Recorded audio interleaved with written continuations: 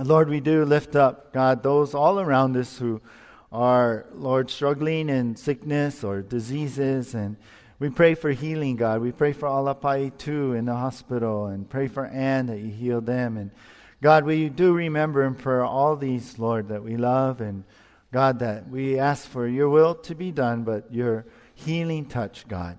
Lord, we pray you be with us today too, that you would heal us spiritually, God, that you would free us from our sins, Lord. And as we come upon your truth, Lord, may you give us that freedom from our sins, Lord, and give us victory, God, like never before, as we realize more and more about who you are, God, and what that means to us. So, Lord, bless your word this morning. Anoint it with your Holy Spirit. And we ask this in Jesus' name. And everyone said, Amen. Well, I read about the samurai war lord, Toyotomi Hideyoshi, and he had built this giant statue of Buddha. It was specially made to go into the large shrine in Kyoto, Japan, and it was to outclass the famous Buddha statue in Nara, Japan. Well, he wanted his Buddha that he was making to be greater than the other Buddha there in that other city. It took 50,000 men, a total of 5 years to build. Then when it was finally completed, this earthquake came in 1596, crashed the roof of the temple right onto the statue and wrecked this Buddha. Well, in anger, the samurai warlord Hideyoshi shot an arrow at the fallen Buddha, and he shouted to it, "I put you here at great expense, and you can't even look after your own temple." Well, we see this Buddha is not so great after all. And you know what I was thinking? Well, maybe perhaps it was something, maybe God was sending a message. Because at the same time, Hideyoshi, interestingly enough, Hideyoshi had banished Christian missionaries from all of his territories. Who knows? I don't know. But we know this, don't we? God is greater. Well, as we continue our study in Hebrews, the writer helps the Jewish believers to understand how the Old Testament priest Melchizedek is a picture of Jesus Christ, which should help these believers see that Jesus is greater than all. And that's the title of our message this morning, Greater Than All. We're going to be studying Hebrews chapter 7 from verse 1 through 10 this morning as we make our way through this book. Well, what makes Jesus greater than all? Well, there's 4 things we're going to see, and this is our outline. Number 1, his glorious office. Number 2, his glorious title. Number 3, his glorious term. And number 4, his glorious rank. So let's begin here. Greater than all, yes, Jesus is. Number 1 in our outline, his glorious office. His glorious office. Take a look with me here now. Hebrews chapter 7, verse 1. It reads here, "For this Melchizedek, king of Salem, priest of the Most High God, who met Abraham returning from the slaughter of the kings and blessed him." We're going to stop right there. Well, we begin with this word here in verse 1, the word "for," which continues the thought from what we saw in verse 20 in the last chapter. Now, last week, we ended there and at the end of chapter 6, and we saw how Jesus is not like any other earthly priest, but he is basically our eternal high priest. And that is more like the priest a priest in the order of Melchizedek. And that's how we ended in our last chapter in verse 20. If you missed the message, you can grab the CD and you can catch it online. Now, the writer goes on here to focus on what that means. Who is this Melchizedek? The writer now presents Melchizedek as a type of Christ, it's called. A type is like an illustration or a picture of Christ. And it helps us understand what Jesus is more like. And so that's what the writer's doing here. He wants to help the Jewish believers understand, really, and we focus on this, the position of Jesus, of what he holds now. remember, back in chapter 5, we saw that Jesus is our high priest. He's that bridge between God and man. And it was a perfect way of talking to the Jewish believers because they grew up in that culture. They grew up in this tradition of having a priest, between them and the Lord, and going to the temple and offering the sacrifices. So the writer's bringing Jesus into this whole picture to help them understand that He's our high priest. He's our priest. He's our bridge between God and man. But remember back then, I had brought up perhaps the Jewish believers were asking, well, wait a minute, isn't the high priest supposed to be like a descendant of Aaron? That was Moses' law. Or isn't he supposed to be of the tribe of Levi? But what they know too, and we understand, that the Messiah is from the tribe of Judah, right? David's line, right? So how does this work out that Jesus is actually the high priest? Well, the answer is Jesus came from a different line than Aaron's priestly line. Matter of fact, Jesus is of a greater priestly line, and he is in the order, according to the order of Melchizedek. And that's how we ended again in our last chapter. So now, as we cross over into this new chapter, in chapter 7, the writer brings us back to focus on this priest now. He had mentioned it in chapter 5. He mentioned Melchizedek at the end of the last chapter. And now he's going to focus in on Melchizedek here. See, before there was Moses, before Aaron had this priestly line, there was a priest called Melchizedek. And Melchizedek gives us this picture of what Jesus is like. Okay, so the writer reminds the Jewish believers, and they know their scriptures, their Old Testament, reminds them here in verse 1 of Melchizedek. Now, Melchizedek, really, he's a priest mentioned only twice in the New Testament. Once in Psalm 110:4 and another time in Genesis chapter 14, verses 8 through 20. And this is what the writer's referring to here as we look into our chapter in Hebrews. So, the writer's like, hey, remember how Melchizedek, and we see here in verse 1, he is the king of Salem, which is the ancient name for Jerusalem. Which is, to me, very interesting that he was a king of Salem or king of that city, because we know in the millennium, Jesus is going to be ruling from Jerusalem. And then the writer's like, and remember how Melchizedek is a priest of the Most High God, he says here in verse 1.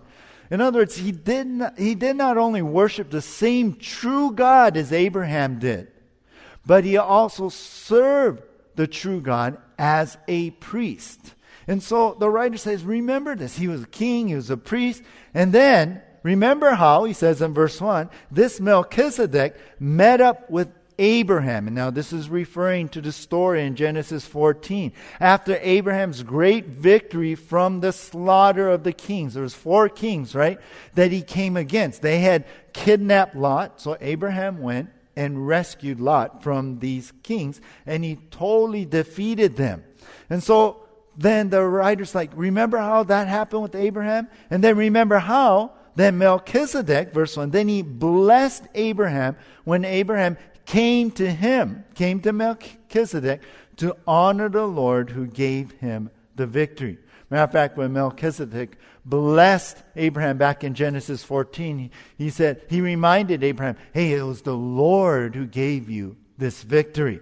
So the idea here right away in verse 1 is this: Melchizedek holds this higher position than Abraham because Abraham comes to him for a blessing.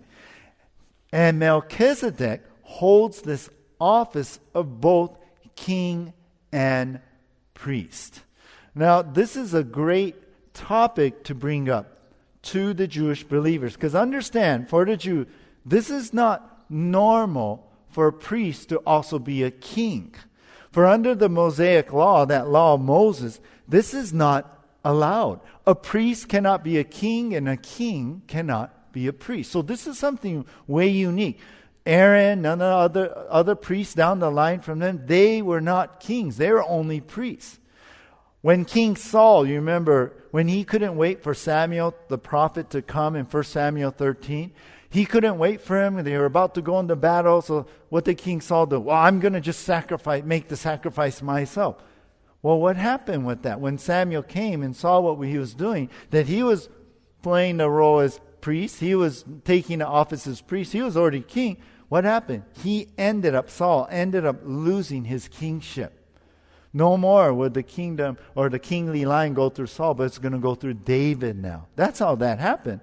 Do you remember when King Uzziah pridefully went into the temple, burned incense, as a priest does? Do you remember what happened? Right away, immediately, leprosy came upon him. And then he was a leper for the rest of his life because of what he did. So under the Mosaic law, a priest could not be king, and a king could not be priest. But Melchizedek, here we see, is both king and priest. And it predates all of what Moses had brought forth. And so he is recognized by Abraham as both king and priest. So you see how the writer, as he's bringing up Melchizedek here, Melchizedek is like Jesus Christ. He's a type of Jesus Christ. Jesus holds the same position we saw there in chapter 5, that he is king and priest. So this is his glorious office. Thus our heading here in our outline.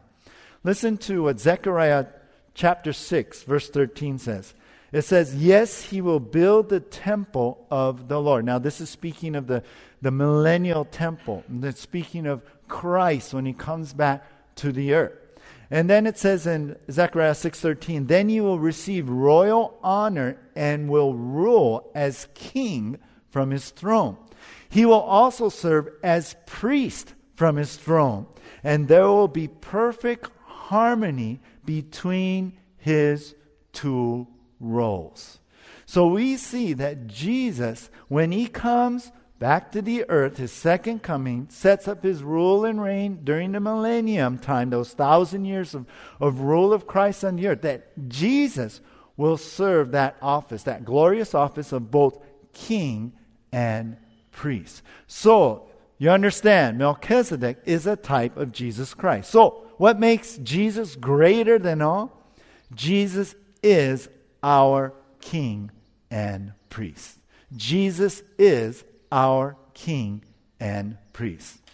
I was thinking about this. Have you ever called maybe some business or company and you were put on hold? And then when you finally reach someone and they say, well, only to tell you that, well, I can't do this for you. And we're going to transfer you to the right person. And then you're on hold for all this time again. Well, I'm going to put you to the right department. I remember that happened to me with Hawaiian Telho one time. I was calling in and I'm on hold for half an hour. And I talked to some, that's not my department. Let me send you over here. I go, no. And they send you over there, and then you're on hold for another 20 minutes or so. I'm like, oh my gosh, sorry, that's not my department, Well, let me tell you, you will never hear that from Jesus Christ. You'll never hear Jesus say, oh, sorry, that's not my department. I'm only the priest here. If you want some stuff changed, you got to talk to the Father and pray to him, right? So hold on, I'll transfer you. No, Jesus is both our king and priest. He is both our Lord and Savior. Know this, you guys. It's a wonderful thing to know that our Lord, the one we love, Jesus, you know what? He's your Savior and he's your Creator. He's both here. So you can go to Jesus for everything you need. Everything, you guys. Every situation, whatever it is. And he's there as your Savior. He's there to help you. He's there to not only give you forgiveness and comfort, but he's there as our sovereign Lord God, and he can make things happen. He can work things out in his will. He can move in your life. He has that power too. He doesn't have to, you know what, let me check with the Father first. Yeah, he's God. He's Lord. He's the one sitting on the throne. On top of that, he's your Savior there. He's your high priest. So, greater than all? Well, we see because his glorious office. Let's go to number 2 now. Number 2 in our outline, his glorious title, his glorious title. Hebrews chapter 7, verse 2 now. It says here, to whom also Abraham gave a tenth part of all, first being translated King of righteousness, and then also King of Salem, meaning King of peace. So, now Abraham also gave a tenth part. He gave a tithe to Melchizedek.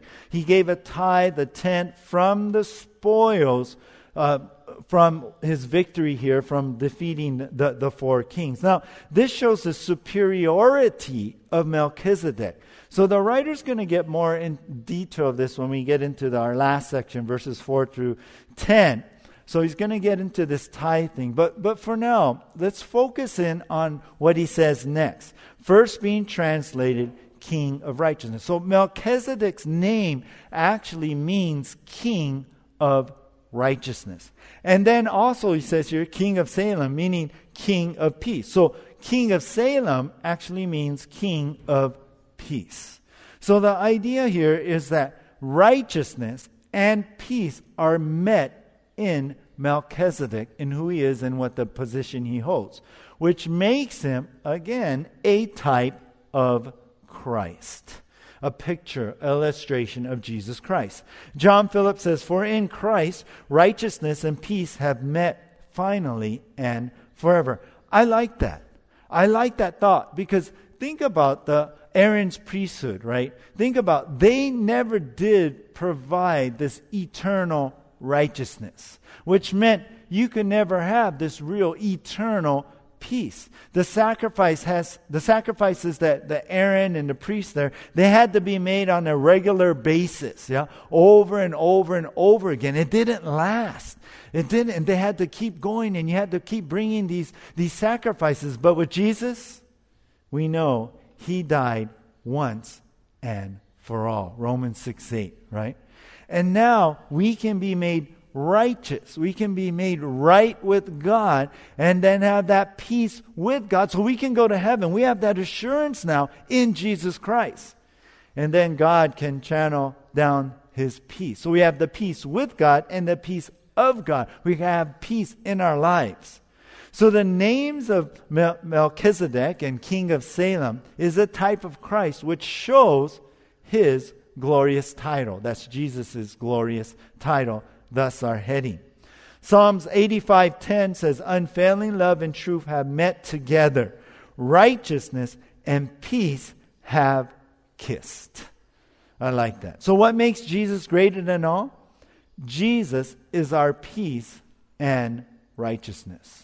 That's what makes Jesus greater than all. Jesus is our peace and righteousness. Think for a moment what that means. This is huge, you guys.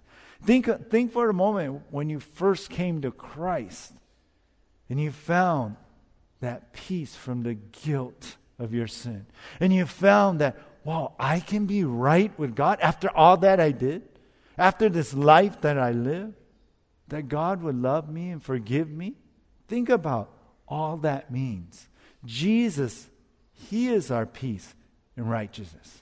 We try many things. We try being good, or even go to church, or maybe you grew up in some sort of religion where you have to do something, to some works and stuff so that you would be good, that you could be right. But we find everything is in Jesus, because Jesus is our peace and righteousness. In San Jose, California, there's a house, a big house there called the Winchester Mansion. Have you heard about that? Well, it was built by Sarah Winchester, the widow of the owner to the Winchester Gun Company. If you heard of Winchester rifles, right? For 38 years, from 1884 until her death in 1922, the house was in constant construction. There are 160 rooms, over 10,000 windows. There's a lot of weird things like stairs that lead to blank walls, doors that open up to nowhere, rooms on top of other rooms, and windows that look into another room. And you know why she kept building it and building this monster mansion thing? All this was done because of her guilt. She believed that she was haunted or would be haunted by the ghosts of those who were killed by her husband's guns unless she kept building that house. She spent more than $7 million on this mansion. That's in today's money. On this pointless construction. All why? In this desperate search for peace. To make things right. Sadly, many are seeking peace through similar fruitless ways, right? Whether you're trying to get peace through escaping in drugs or alcohol or sex, even wealth, they're all like these dead ends. They're all like leading to nowhere, wasting money and time. The only way to find that peace is to find righteousness in Jesus. And you can find peace and righteousness from the same source. Does that describe your life? Deep down inside you have this guilt and you're living this reckless life. You're looking for real forgiveness. All along the destructive behavior is because of that guilt. Listen, Jesus can save you. Jesus can forgive you. Jesus can release you of that guilt and finally give you that peace that you seek after. Go to Him, go to the cross, and you know what? You'll find healing from the past, freedom from the bondage of your sins, and finally be made right before the Lord. It's in Jesus. He is our peace and righteousness. Well, greater than all, Jesus is, and let's come to number 3 now in our outline, His glorious term. His glorious term. Greater than all, for we see it in His glorious office, His glorious title, now His glorious term. Hebrews chapter 7, verse 3. It says here, without father, without mother, without genealogy, having neither beginning of days nor end of life, but made like the Son of God, remains a priest continually. Now the writer continues in bringing up another thing about Melchizedek. Now he's a little bit of a mysterious person, but we get some more ideas and what's going on with this guy through Hebrews, really. But it's mentioned here in Hebrews 7:3 that Melchizedek is without father or mother. In other words, there's no information about what family he came from. Where did he come from? He just kind of appears on the scene as the king of Jerusalem, this priest of the Most High God. There's no origins recorded in Scripture. He also has no genealogy. Without genealogy, verse 3 says, to show that lineage, which makes it different from the Aaronic priesthood, Aaron's priest, right? Because they all have to come from the line of Aaron. So you know that they're from the family of Aaron, so they're priests. But this one has no genealogy. And Melchizedek, there's no record of, and this is interesting, neither beginning of days nor end of life. In other words, there's no record of when he was born or when he died. Now, note this, because of this kind of description, some say Melchizedek, he was an angel. That maybe he was just there. He was just this angel. But I believe if he was an angel, the writer would have said that here. Some say that Melchizedek was a pre-incarnate appearance of Christ.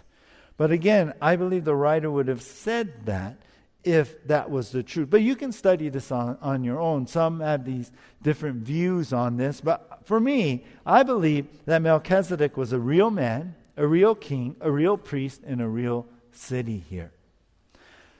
See, all of this was actually presented in a way so that, it says here, Melchizedek would be made like the Son of God. I think God termed this, like on paper, you don't see his family, you don't see his birth and death on paper, but it was also that it can help us understand that he is a type of Christ. He is made like the Son of God. That's what that means. He's a type of Jesus Christ. And with this picture, this is one who remains a priest continually. Here it says in verse 3. That means one who's their priestly term never ends. So the idea is this: Melchizedek's continual priesthood on paper was a type of Christ. For Jesus holds an eternal priesthood. His term will never end. And that's his glorious term. Now, what a contrast this would be for the Jewish believers. Normally a Levite would serve from the age 25 to the age 50. That was his term to minister. The high priest would normally hold that position until he dies.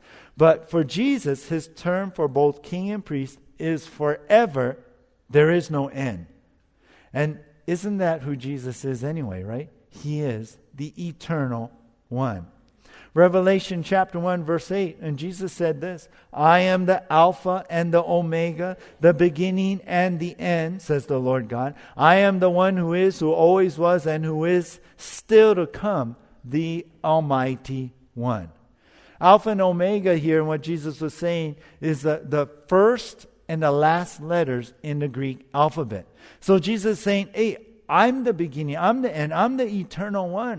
There's no beginning or end in that phrase. He will always be the Lord God Almighty. And in context of our passage, he will always be the priest and king. So what makes Jesus greater than all? Jesus is our Alpha and Omega, the eternal one. Jesus is our Alpha and Omega, the eternal one. A few years ago, the principal here at Kalama Intermediate School had retired, and a new one stepped in. And we were already in here. We were already, renting this space on Sundays in the classrooms and all. And when the new principal stepped in, I was a little concerned that, things might change here. Will we still be allowed to stay here and meet here as a church? And I started to get a little fearful, but prayerful. I was praying and Lord, okay, I'm trying to trust you, but you know those moments where you get a little nervous. But when I met with the new principal, you know what he told me? Well, first of all, I thought it was awesome that his father is actually a pastor on Oahu. His sister was a missionary and is back here, and he grew up in that way. I don't know. You could pray for him. I don't know if he's really walking with the Lord right now, but pray for him. He knows. And so, that gave me comfort. And so I started asking him, well, is it okay, Sunday and the amount of, rent we pay and all that? Because the old principal really blessed us with a very good deal. And I was super blessed, with that. And you know what he told me? He said, you know what, Rick, I want to keep things exactly the same. I was so relieved that the blessings that God had brought through the old principle will continue on with the new one. And you understand, sometimes that doesn't happen, right? When there's a change of guard, or when there's a change of your boss, or the company changes, a new company comes in, sometimes it's not the same thing. Well, let me tell you, what we find in Jesus, he will always be our king and priest, and things aren't going to change. We don't have to worry that his term will end. We don't have to worry that, we got to deal with someone else.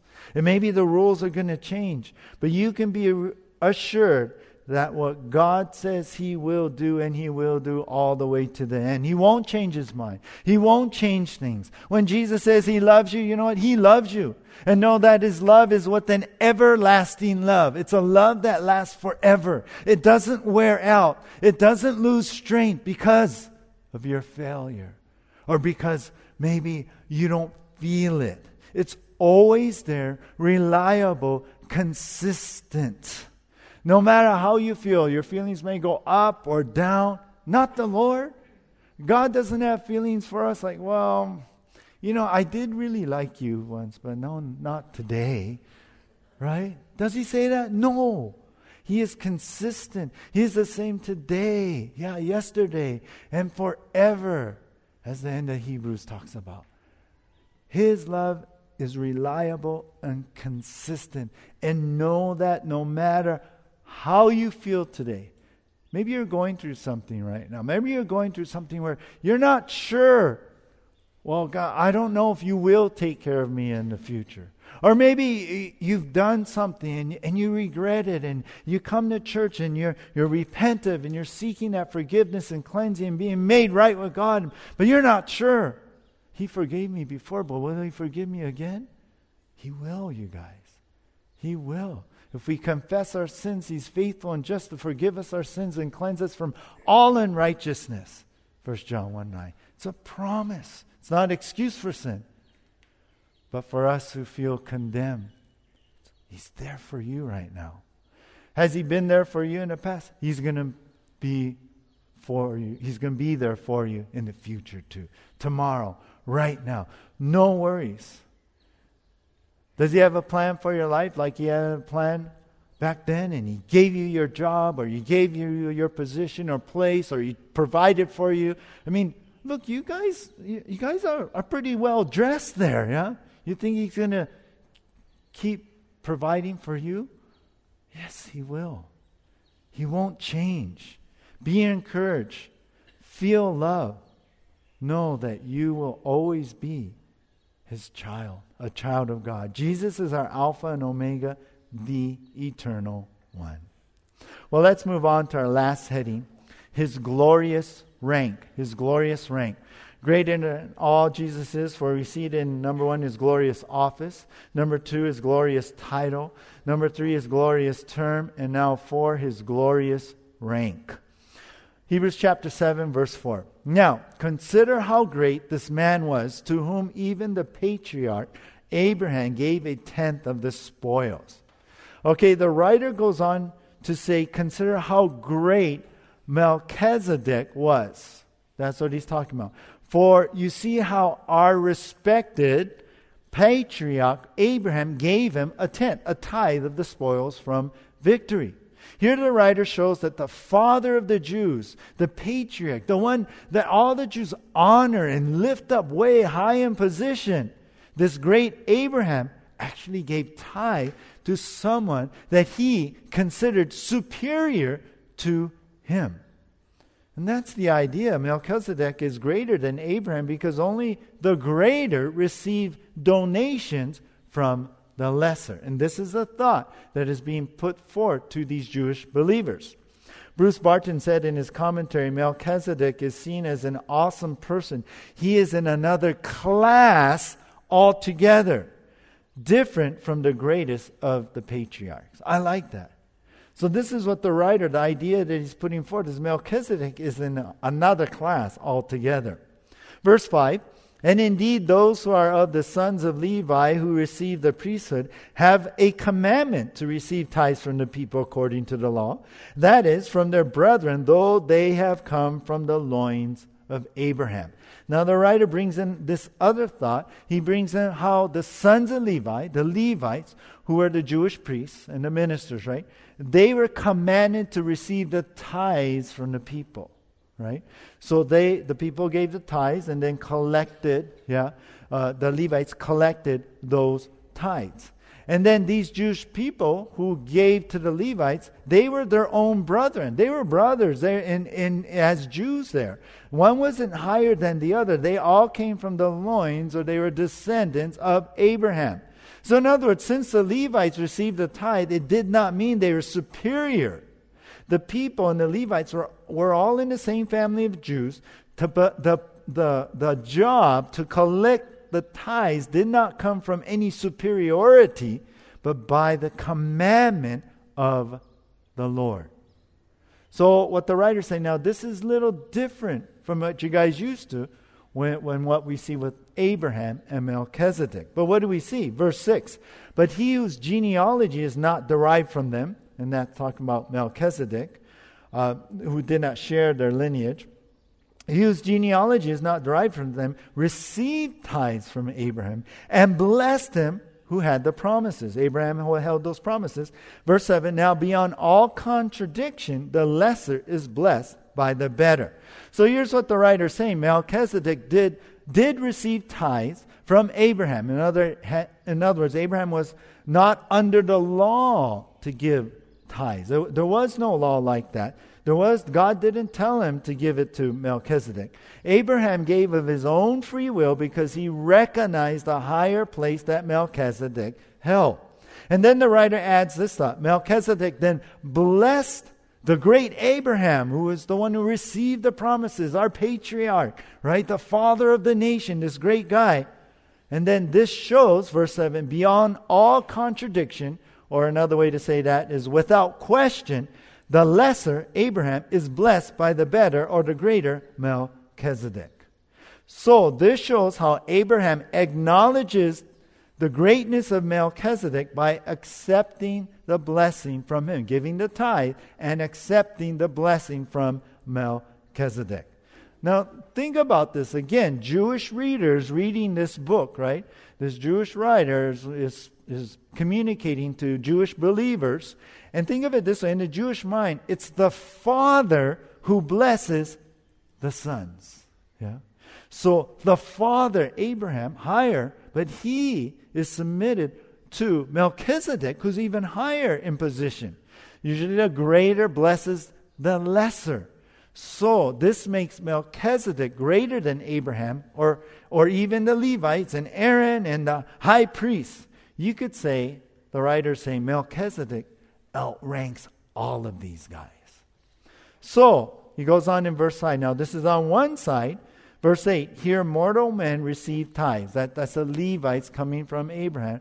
But there, on the other side, Melchizedek, he receives them, of whom it is witnessed that he lives. In other words, Melchizedek is the one who doesn't have a beginning or an end, at least on paper.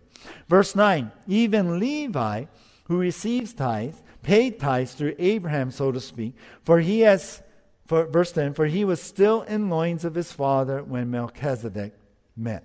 So as we come to the end of our passage this morning, the writer says, so to speak, basically end of verse 9. In other words, you might even say this, like don't press this too far, but through their family tie in Abraham, the Levites paid tithes through Abraham. For the Levites were still in the loins, they're still genetically part of what Abraham's actions, they're part of that in offering the tithe to Melchizedek. The idea is this, in other words, when Abraham tithed, it was like all the Levites and all the Jews recognized the superiority of Melchizedek. In Numbers 3, the Lord took the tribe of Levi in place of the firstborn of all the families in Israel. That's how that happened. He took the whole tribe of Levites to serve him in the tabernacle. They were in place of the firstborn of every family tribe there. And so thus the Levites represented the whole nation in service before the Lord. So in this sense, as Abraham gave the tithe, and so did the Levites, they received tithes and gave to the priests, so did all the Jews, so that all under Abraham, they recognized Melchizedek as greater. Then that means, like Melchizedek, Jesus should be put in a total different place. His position is the highest of all above any other earthly priest. This then is his glorious rank. That's our heading. Psalm 24:7, listen to what it says from verse 7 through 10. It says, lift up your heads, O you gates, and be lifted up, you everlasting doors, and the King of glory shall come in. Who is this King of glory? The Lord strong and mighty, the Lord mighty in battle. Lift up your heads, O you gates. Lift up, you everlasting doors, and the King of glory shall come in. Who is this King of glory? The Lord of hosts. He is the King of glory. Who is the King of glory? Who is this talking about? Jesus. His name is Jesus, like that song. Who is this King of glory? His name is Jesus, right? His name is Jesus, guys. So what makes Jesus greater than all? Jesus is our high and glorious one. Jesus is our high and glorious one. One time, King Oscar II of Sweden was visiting a school one day, and the question was asked to students, the little students, to name the greatest kings of Sweden. And so the answers were like Gustavus Vasa or Gustavus Adolphus or Charles X. They were all previous kings of Sweden.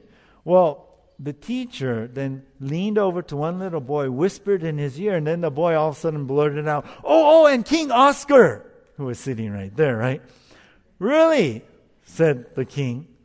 And what has King Oscar done that is so remarkable? And the boy's like, I don't know, because, he was prompted in that. And you know what the king said? He said, that's right, neither do I. I like that. Hey, but Jesus is not like that.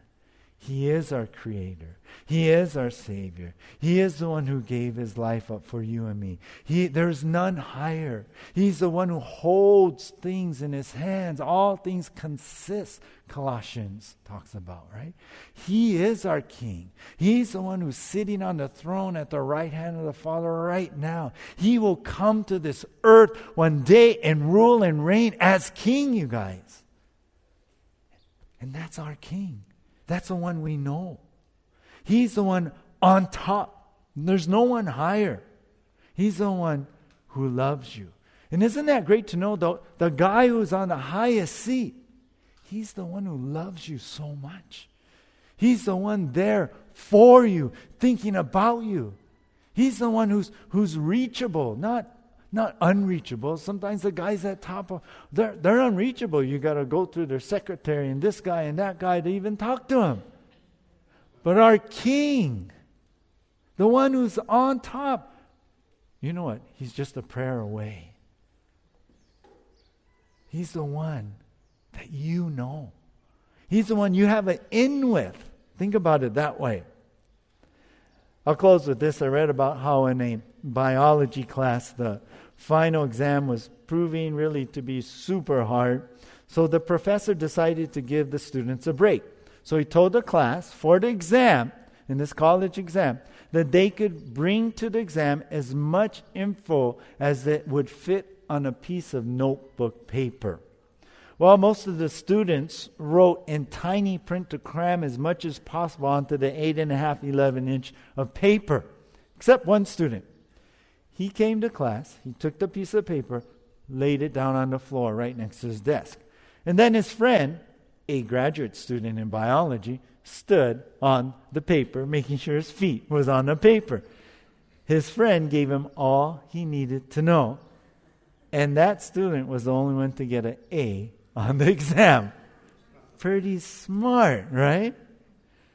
But I guess it goes to show you it's not what you know, but who you know that counts. And who do we know? Jesus. Who do we know? Jesus. Here's the thing, the writer was trying to relate to his fellow Jews that they knew they could only go as far as your priest is able to take you. That's the culture they grew up in. That was the traditions. But he's trying to tell you that Jesus, he's our high priest. He's our Lord God. He's our King. He's up at the top. There's no one greater.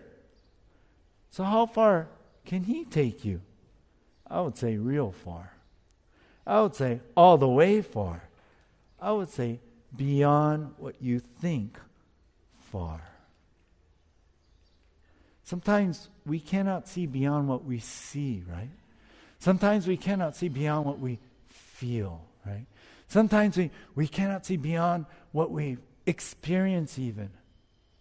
But you know what faith is? Faith is knowing that Jesus Christ, our Lord and Savior and King, Jesus Christ, the one who loves us, the one who's a prayer away, you know what? He can take you way farther than you can ever imagine. So trust Him, you guys. Trust Him. Jesus is greater than all. Let's pray. Lord God, how rich is your truths here that have been presented to us through your word. God, I thank you for using this writer to reach out to the Jewish believers, to bring their minds, to put you, Jesus, in a higher place than that they have ever conceived, Lord. Help us, Lord, to understand you in this way also.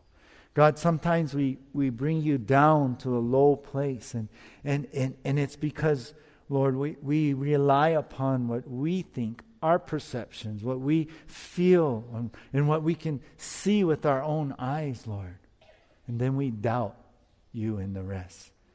But God, may this passage and the truths and the principles presented here show us that, Lord, you are far greater than we can even conceive, Lord, as being our eternal God, all-powerful, Lord. It's hard for us to grasp and understand it, Lord, but help us, God, in faith, Lord, to trust in you for our future, for tomorrow, for the now, for the things we're going through even today.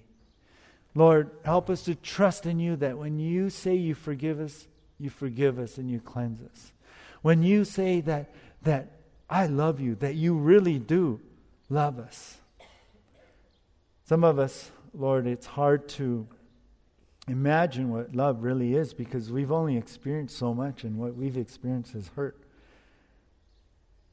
But Lord, we know what your word says, that your love is higher and wider and deeper than anything we can even imagine. So help us, Lord, to truly grasp that and to put our faith in that and receive that.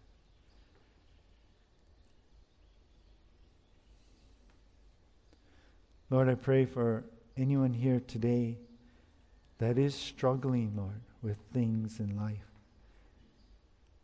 that you would lift the burden as they cast their cares upon you, that you would be their peace and righteousness, that you would be their strength and power, and through your Holy Spirit,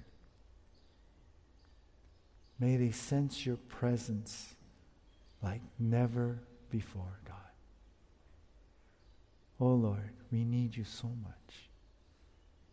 In your name we pray. Amen.